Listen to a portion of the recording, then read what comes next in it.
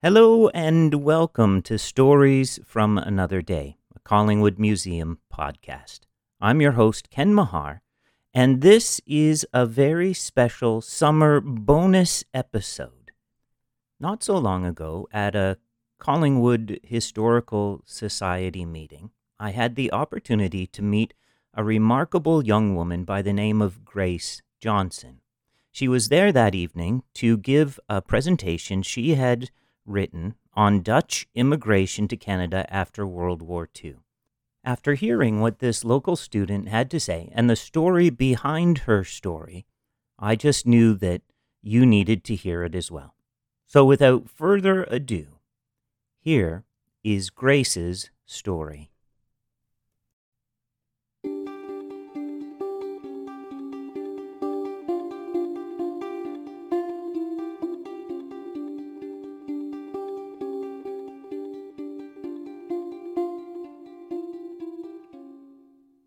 Before World War II, the Netherlands was a peaceful and prosperous country.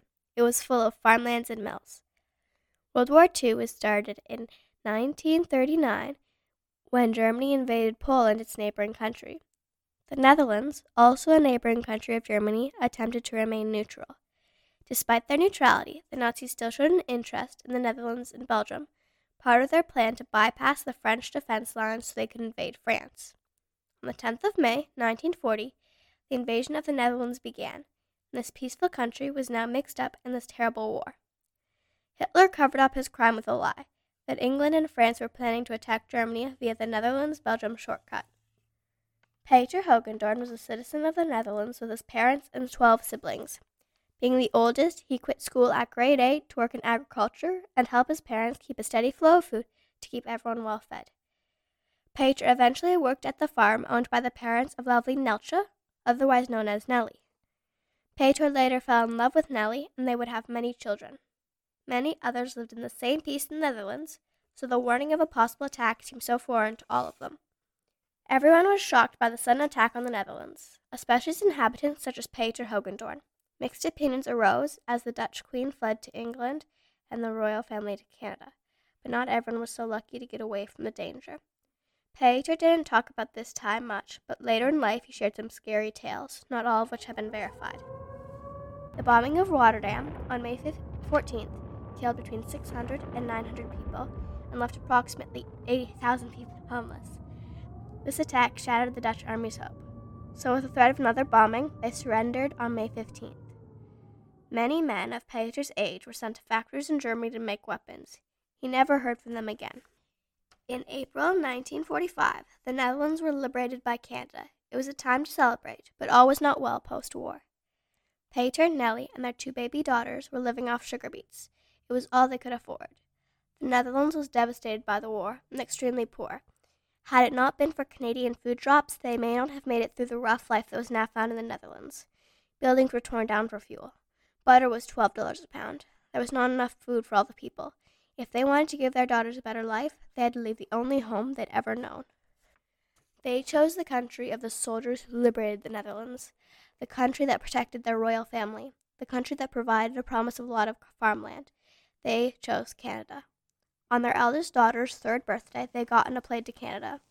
They had to sell almost everything they owned, and even then they could not fully afford it, so they immigrated under the Netherlands Farm Family Movement, organized by the Canadian and Netherlands government. To participate, a farmer would sponsor a family, and that family would be employed and live with a farmer for a period of time, usually a year or more. The plane ride to Canada was 24 hours and had many fuel stops. They landed in Gander, Newfoundland on February 16, 1950, as 4 landed immigrants. It was a hard trip to manage with 2 kids and Nellie pregnant with a 3rd. When they arrived in Montreal, they took a train to Ontario, on which all of them picked up lice, and from the train station in Ontario, their sponsor farmer drove them to their new home. Their new home was a chicken coop, fixed up and separated into 2 rooms. After a year and a half at this farm, Peter moved his family to another farm in Ontario, and this pattern continued for a few years. In Canada, he learned to drive, he worked hard, saved money, and eventually, with help of family, bought his own farm in Annan, Ontario. Peter's parents immigrated to Canada in 1952, and all but one of his siblings also immigrated here. Pedro and Nellie went on to have 8 children, all of whom remained Canadian citizens. At the time of his death, at 98 years old, Pedro had 20 Canadian grandchildren and 35 Canadian great-grandchildren. I am one of those great-grandchildren. My opa's name was Pedro Hogendoorn, a Dutch immigrant to Canada. I'm proud to be a quarter Dutch, and I'm proud to be Canadian.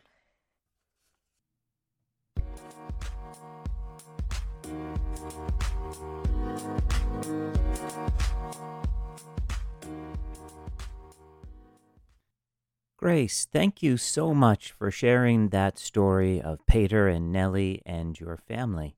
Can you tell us a little bit about yourself? My name is Grace Johnson. I have a dog, and I live with my mom in Collingwood. Very cool. So how did this project come to be? My teacher asked me if I wanted to do the Heritage Fair. She thought I might be interested, and I said yes.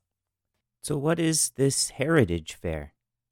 It's like a science fair for history, so you could choose from a wide range of topics that could be related to you, could be related to anything really. And I chose to do it on my great-grandfather because I had heard a lot of stories about him. That's excellent. Did you find out anything new while you were doing all the research? I found out more about the Netherlands, and I found out much more about his experience in Canada. Originally, I just thought he'd came here and gotten a farm. I had no idea how much was before that. Now, this isn't the first time you got to tell this story. You also were able to present it over at the Simcoe County Museum, right? Yes. So how was that? That was fun. I had 2 judges, and I would have to talk to them about my project. And there were a bunch of other kids there as well. So what happened?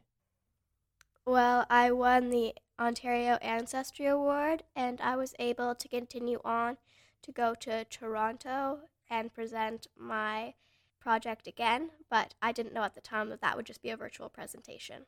And have you made that presentation? Yes, I've turned it in. I've emailed it, but we haven't got any of the results back yet. Well, maybe by the time this goes online, we'll have some follow-up for the listeners so they can know what happened. Thank you for all your time today. Is there anything else that you would like people to know about your Opa and your Oma? Well, I never knew my Oma. She died before I was born. And my Opa, I knew him until I was 5 when he unfortunately passed away. And I'm just really glad that I know this much about my heritage now. And thank you, Grace. I am so glad that you gave us the opportunity to learn a little bit more about your family, too. If you do another history project in the future, let us know. We'd love to have you come back on the podcast again. And I hope you all enjoyed that as much as I did. That's all the time we have for today. But watch for more bonus content to come over the summer. And join us then for more stories from another day.